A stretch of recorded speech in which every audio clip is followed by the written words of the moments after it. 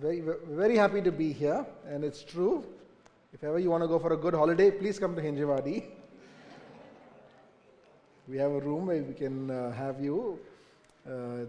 Appreciate the friendship that we have with Colin and Nawaz, and also the leaders of Word of Grace.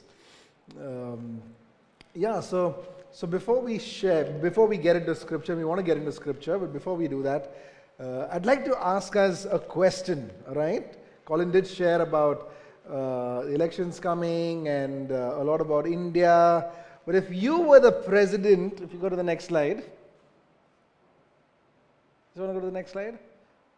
I was just going to say how much I love Colin and Nawaz, right?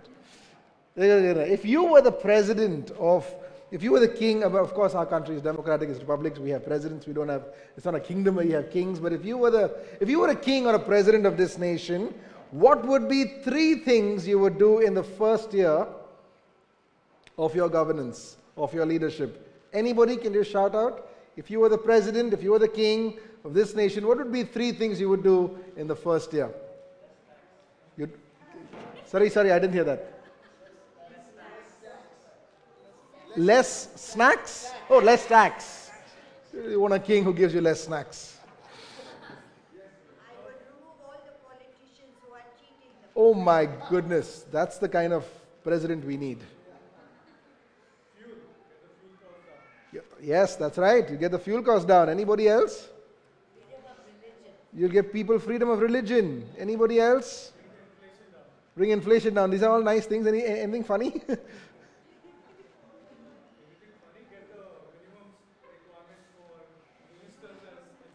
Very nice. Yeah, thanks for sharing. So we're going to be speaking about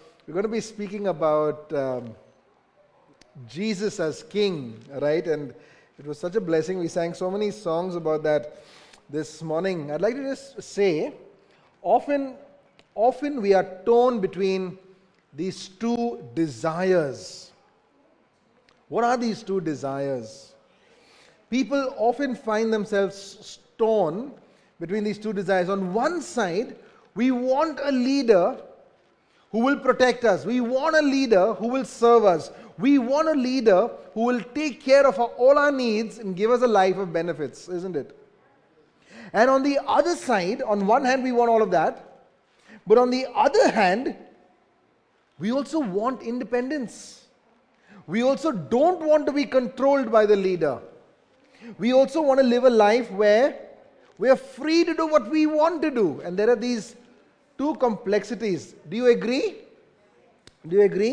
This tug of war between wanting a good king but also wanting personal freedom is actually a glimpse into how complex our hearts are, right? Just a month ago, we celebrated Christmas yet again. We celebrated Christmas, and I'm sure you have sung some songs that had words like, "Joy to the world, let earth receive her king." Perhaps you sang songs like, "A king is born this day in Bethlehem. Oh, come, all ye faithful, born the King of angels." Why do we sing songs of Christ coming as the Messianic King? Why do we sing those songs? It's predominantly because of these Old Testament prophecies. The Bible presents the birth of Christ, the Bible presents the birth of Jesus as a fulfillment of prophecies foretelling his role as a king. Okay, and we're not going to read, we could read so many of those. I'll just share a few of these Old Testament prophecies. Isaiah, the prophet, writes in chapter 9, "For to us a child is born, to us a son is given, the government will be on his shoulders." This prophecy foretells the fact that this child who will come will eventually bear the weight of governance. It signifies Jesus' futuristic role as a king. Micah, the prophet, says, "But you, Bethlehem," in chapter 5, "though you are small among the clans of Judah, out of you will come for me one who will be ruler of Israel."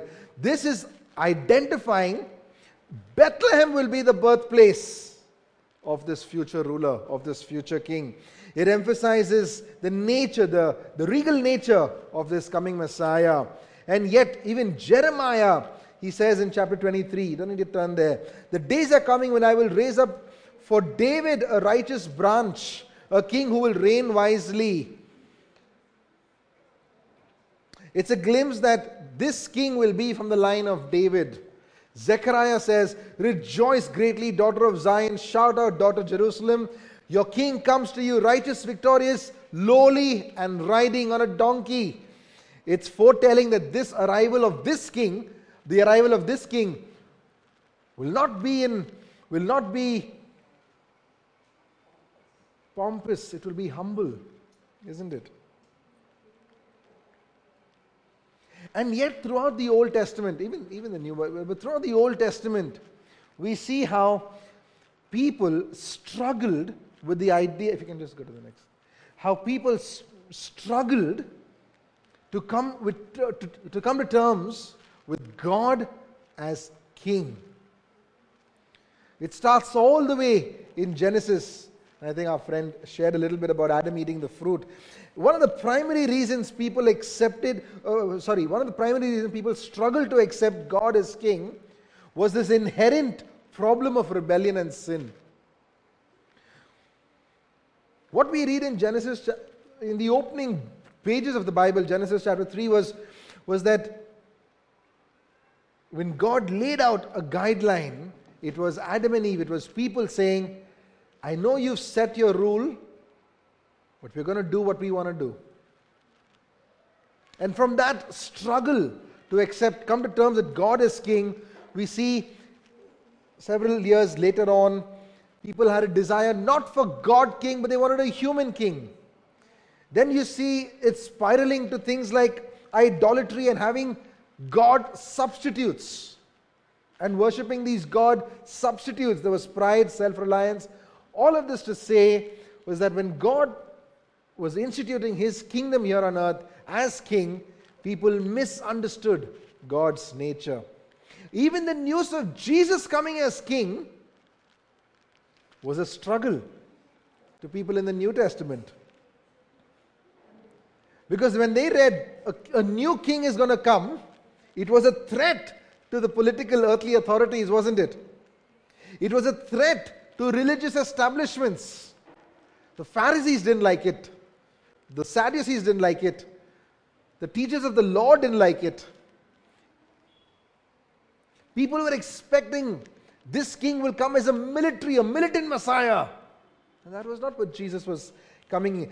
In fact, when Jesus was coming, he was disrupting social order. He was engaging with whom society would marginalize. The prostitutes, the tax collectors, the Samaritans. And he was engaging. Why would this king come to disrupt social order? This morning we're going to see one passage today. We're going to read one passage that shows us what kind of a king Jesus was. But not just that, we're also going to be seeing what does it mean to surrender? What does it mean to submit? What does it mean to have faith in this kind of king? All right? I'm going to invite anybody, if you all can come up and do today's Bible reading. It's the 20 verses of Mark chapter 5. It's the story of Jesus restoring a demon-possessed man. Would anybody be kind enough and willing to come up and just do the Bible reading for us this morning?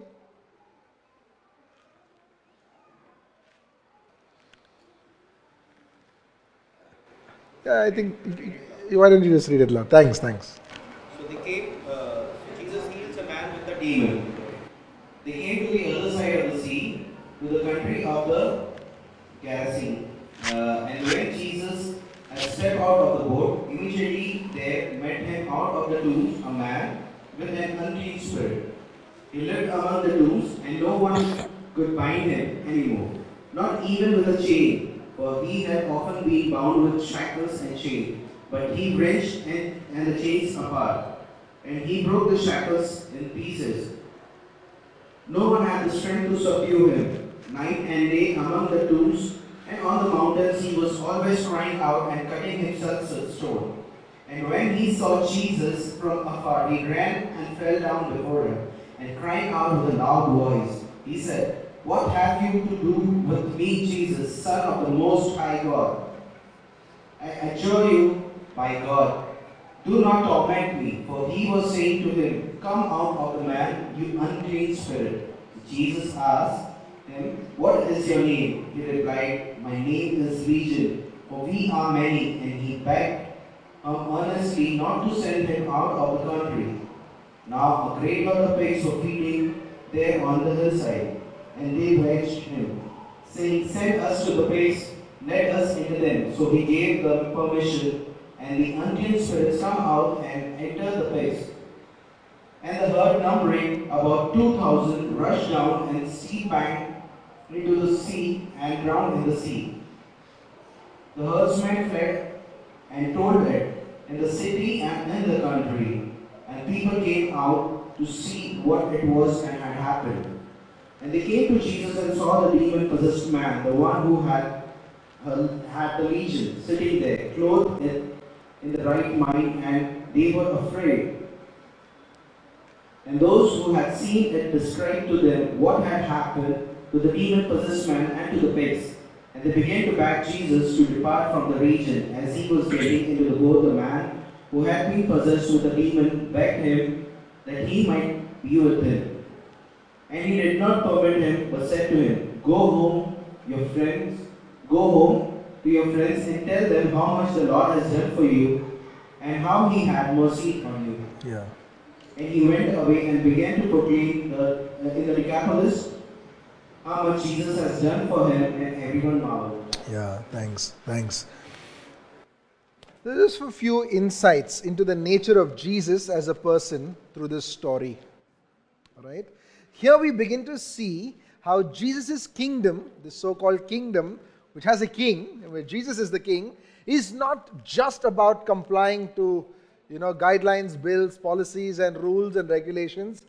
We see Jesus coming not just as a rule giver, we are seeing Jesus the king coming as a healer, coming as a liberator. And it's important to know that there was no previous record of any king coming as a liberator. In fact, there's no previous record of any prophet or priest in the Old or New Testament casting out an evil spirit.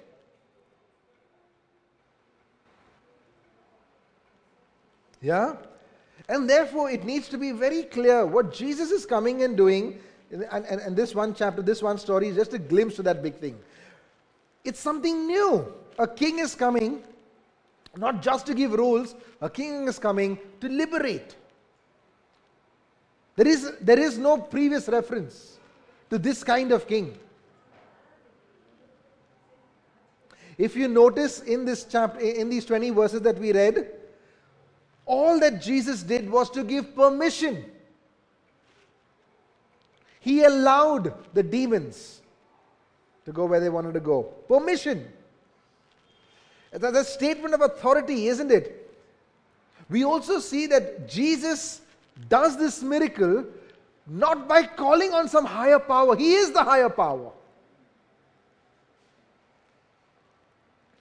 We're reading in chapter 5. In chapter 1, actually, he does, drive out an impure spirit. That was just one demon, I think. In chapter 5, it's a legion of 2,000. But he doesn't do anything unusual. His strategy for driving out 1 and 2,000 is the same. He's the king. He just lets them go, isn't it? Another interesting thing is, 3 times, at least in these 20 verses, with the 3 conversations that Jesus had, they begged Jesus. They pleaded with Jesus. The demons begged Jesus. The townsmen begged Jesus. And eventually it was this demonic man who was cured. He also begged Jesus. We're going to be reading, studying a little bit about it. But 4 historical insights from verses 2 to 5 about what demon possession meant culturally and historically. There was cultural beliefs about demons. You can go, the cultural beliefs of the demons. In the Near Eastern Greco-Roman world, there was this widespread belief that spirits could influence and possess individuals. So when Jesus is actually interacting with a man like this, it does give a glimpse into his authority. But not just that, if you read verses 2 and 5, you see something more interesting that's happening. This man who was demon possessed was not living in the midst of community. He was isolated socially. You read that? Can you read that if it's there in your Bible? Of course it's there in the Bible, just read it. Okay? The fact that this man lived among tombs highlights that he was isolated socially. In many cultures, tombs were considered unclean and taboo places, and not just 2,000 years ago, even today, places of graveyards and tombs are considered unclean places. The community likely avoided this man due to fear of his spiritual pollution. And just imagine this demon-possessed man having to live in isolation, contributing to his distress and suffering. But not just that, there's another historical insight. The passage mentions, verses 2 to 5, it mentions that he had often been chained hand and foot. And he had often broken the chains and iron. It reflects the city's, the town's efforts and attempt to restrain the man because of his erratic behavior. Lastly, we also see in verses 2 to 5, there's this self-harming practice or behavior patterns that this man is having. The description of a man crying out, cutting himself with stones, suggests how self-destructive he was. In some cultural context, it was an attempt to just appease or communicate with these spirits. But all of this is to say that this was historically, culturally, a very deep issue that could not be solved for several years. And here comes Jesus, the King of Kings, just giving permission for the demons to leave. I'd like to introduce us to 3 conversations that we read in these 20 verses. The first was the conversation that the demons had with Jesus. Right? The first conversation is the conversation that the demons have with Jesus. I'm reading verses 7 to 13. Right? It's a very interesting conversation. Okay, if you were just follow. In verse 7, the demon is saying, "What do you want with me, Jesus, Son of the Most High God?" Stop there. Now, many decades later, there was this writer James who wrote a letter in the Bible, in the New Testament. In chapter 2 of James, you don't need to turn there, he says, "You say God is one? Good. Even the demons believe that God is one. In fact, they tremble." This is a perfect illustration of demons acknowledging that Jesus is the Son of the Most High God. In other words, these demons have some credible, good theology. Right? It is something worth laughing. Hey, thanks for this.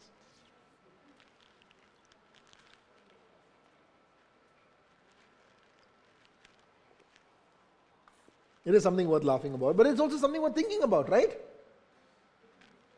They know exactly who Jesus is. They're trembling in awe of him. But that is obviously not enough. Okay, the title of the sermon is, "In the Presence of Power, Understanding Submission."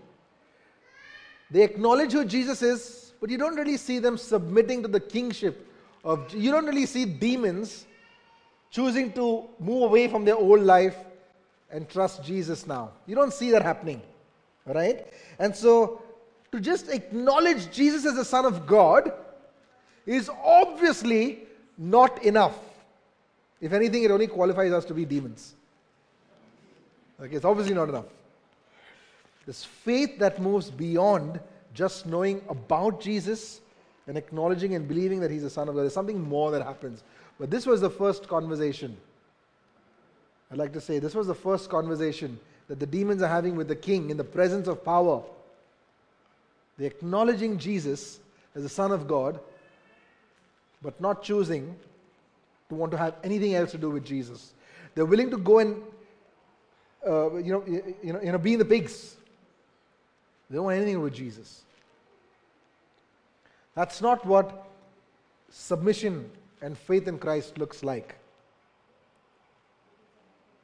Now you look at the second conversation, and this is another very interesting conversation.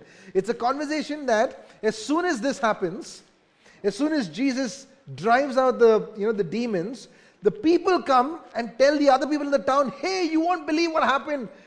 This man who we constantly try to restrain and isolate and put him in chains, and he comes out, he's healed. In verses 14 to 17, now they are having a conversation with Jesus. Very interesting. It's very interesting how they respond. They obviously realize the enormity of the power of Jesus. But if you read verse 17, they're saying, Jesus, leave.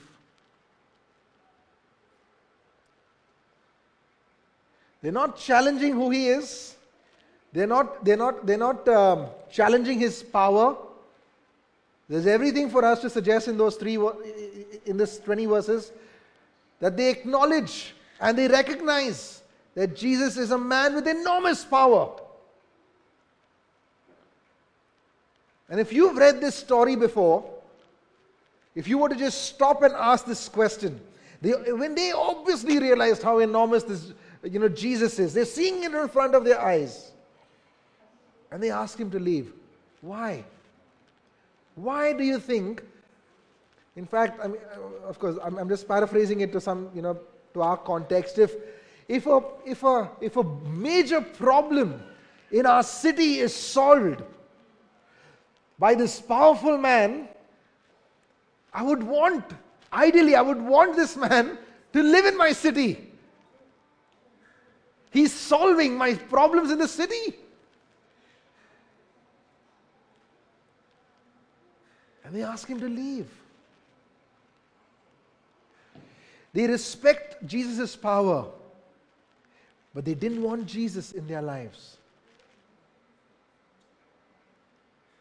You see, for them to come to terms with Jesus leaving everywhere and living in Decapolis after this event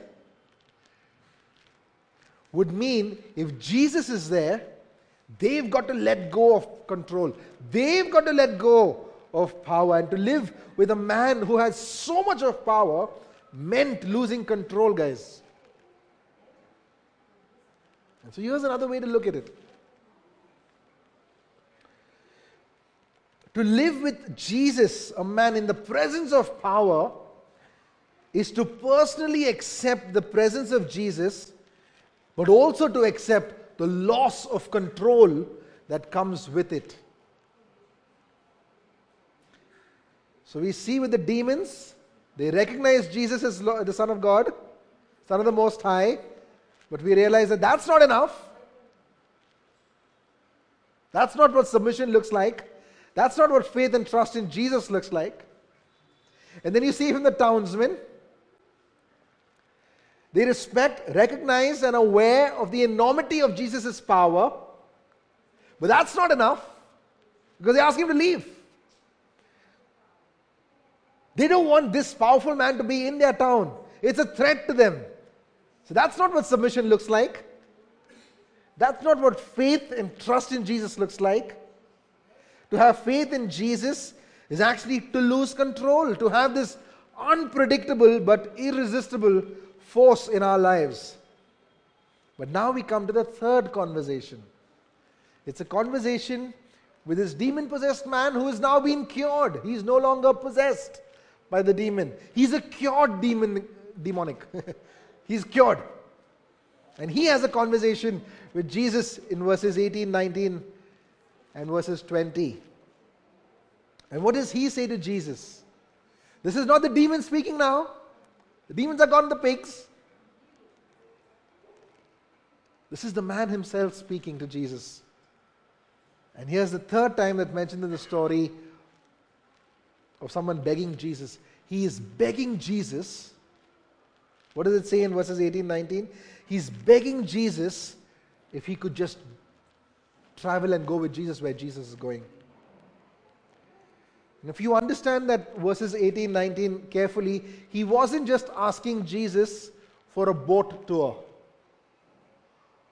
He wants to be one of the 12.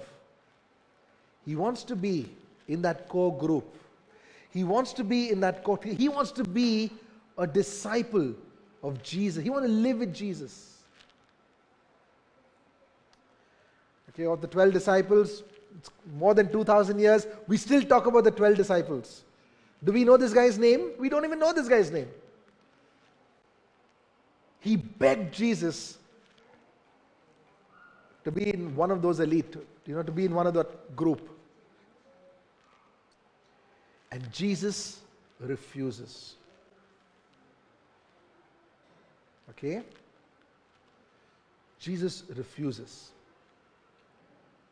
The demons begged Jesus, and Jesus gave permission. The townsmen begged Jesus to leave. Jesus was on his way. And this man is begging Jesus. Jesus refuses. But what is more interesting is not just that Jesus refuses, it's that the man obeys Jesus. Jesus tells him not to travel with him, not to be one of those, core group 12 people, but to go back to his home, go back to his friends, go back to his family, live a normal life, and by being a witness to his town. In verse 20 he says, he does this. This was his call for life.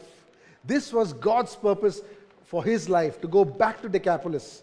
Now if you read in many senses there in the New Testament that Decapolis actually had a lot of believers several years later. The chances are it was he who spoke, witnessed about Jesus. But his calling, he does it gladly and evidently with all his heart in verse 20. But friends, this is what I want to kind of talk about. This is what it means. This is a glimpse of what it means to be in the presence of power. To be in the presence of Jesus, a man, a king with enormous power. Is that even when he experiences an unanswered prayer, he chooses to respond in obedience. That is what faith looks like. This, my friends, is so different from the demons just saying, you are Jesus, the Son of God. Or the townsmen saying, we respect your enormous power. The shape of this person's response is different. He's just experienced the king not answering his prayer, and he responds in obedience. This is Mark chapter 5. If you read the previous few chapters, you see Jesus is the good. Why is Jesus the good king that we all need even today? He is in the book of Mark. He has authority over creation. We sang the first song about it, I just realized. He has authority over demonic forces. He demonstrates love and mercy. Jesus, the king that is. But not just that. After sacrificially atoning for you and me, as I think Andrew led us during communion, he's also personally involved in our lives. This king is personally involved in our lives. As I begin to wrap up, as I begin to close, I want to remind each of us that ultimately submission and faith is a matter of personal inclination towards Christ and what He's done for us.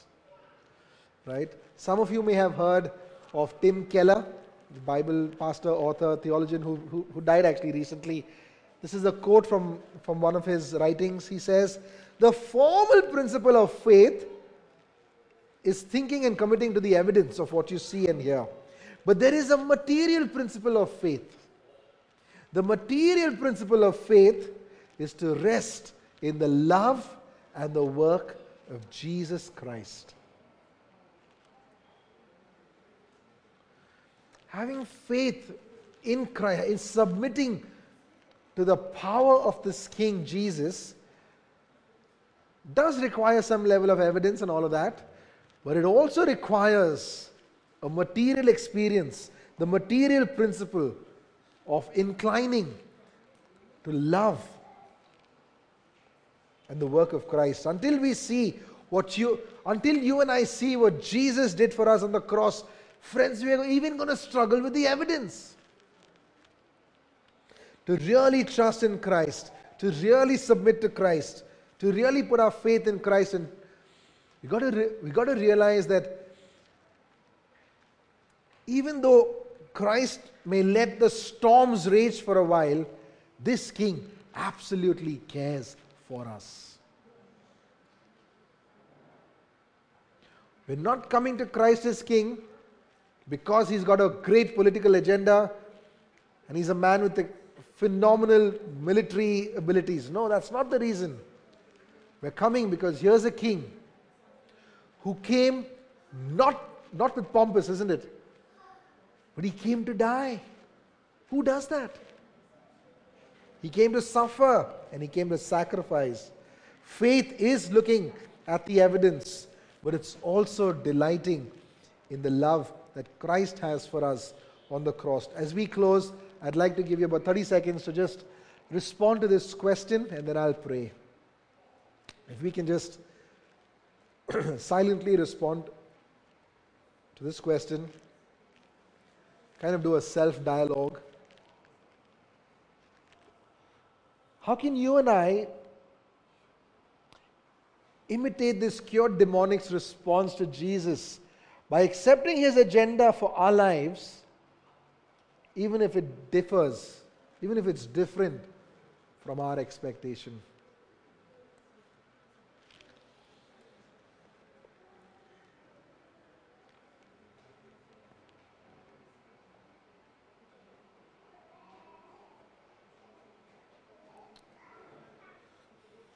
Why don't we just all rise as I pray?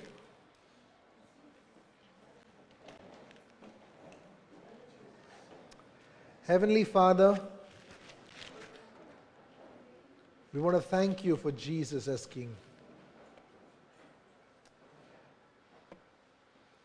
Dear God, we want to thank you because Jesus in our lives has got very little to do with political agenda and anything else. But it's to do with this inclination and love towards what you've done for us. I pray, Lord God, for each and every one of us here this morning,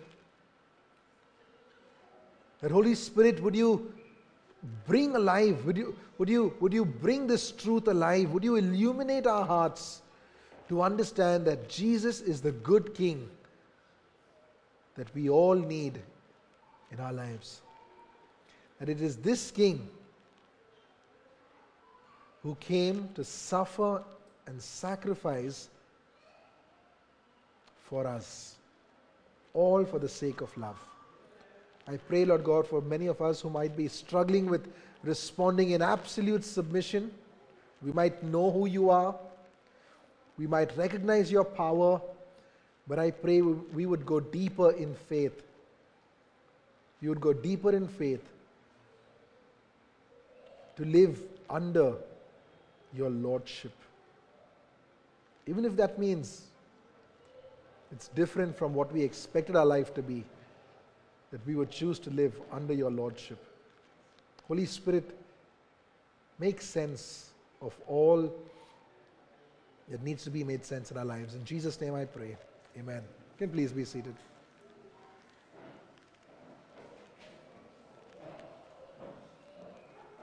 Hello.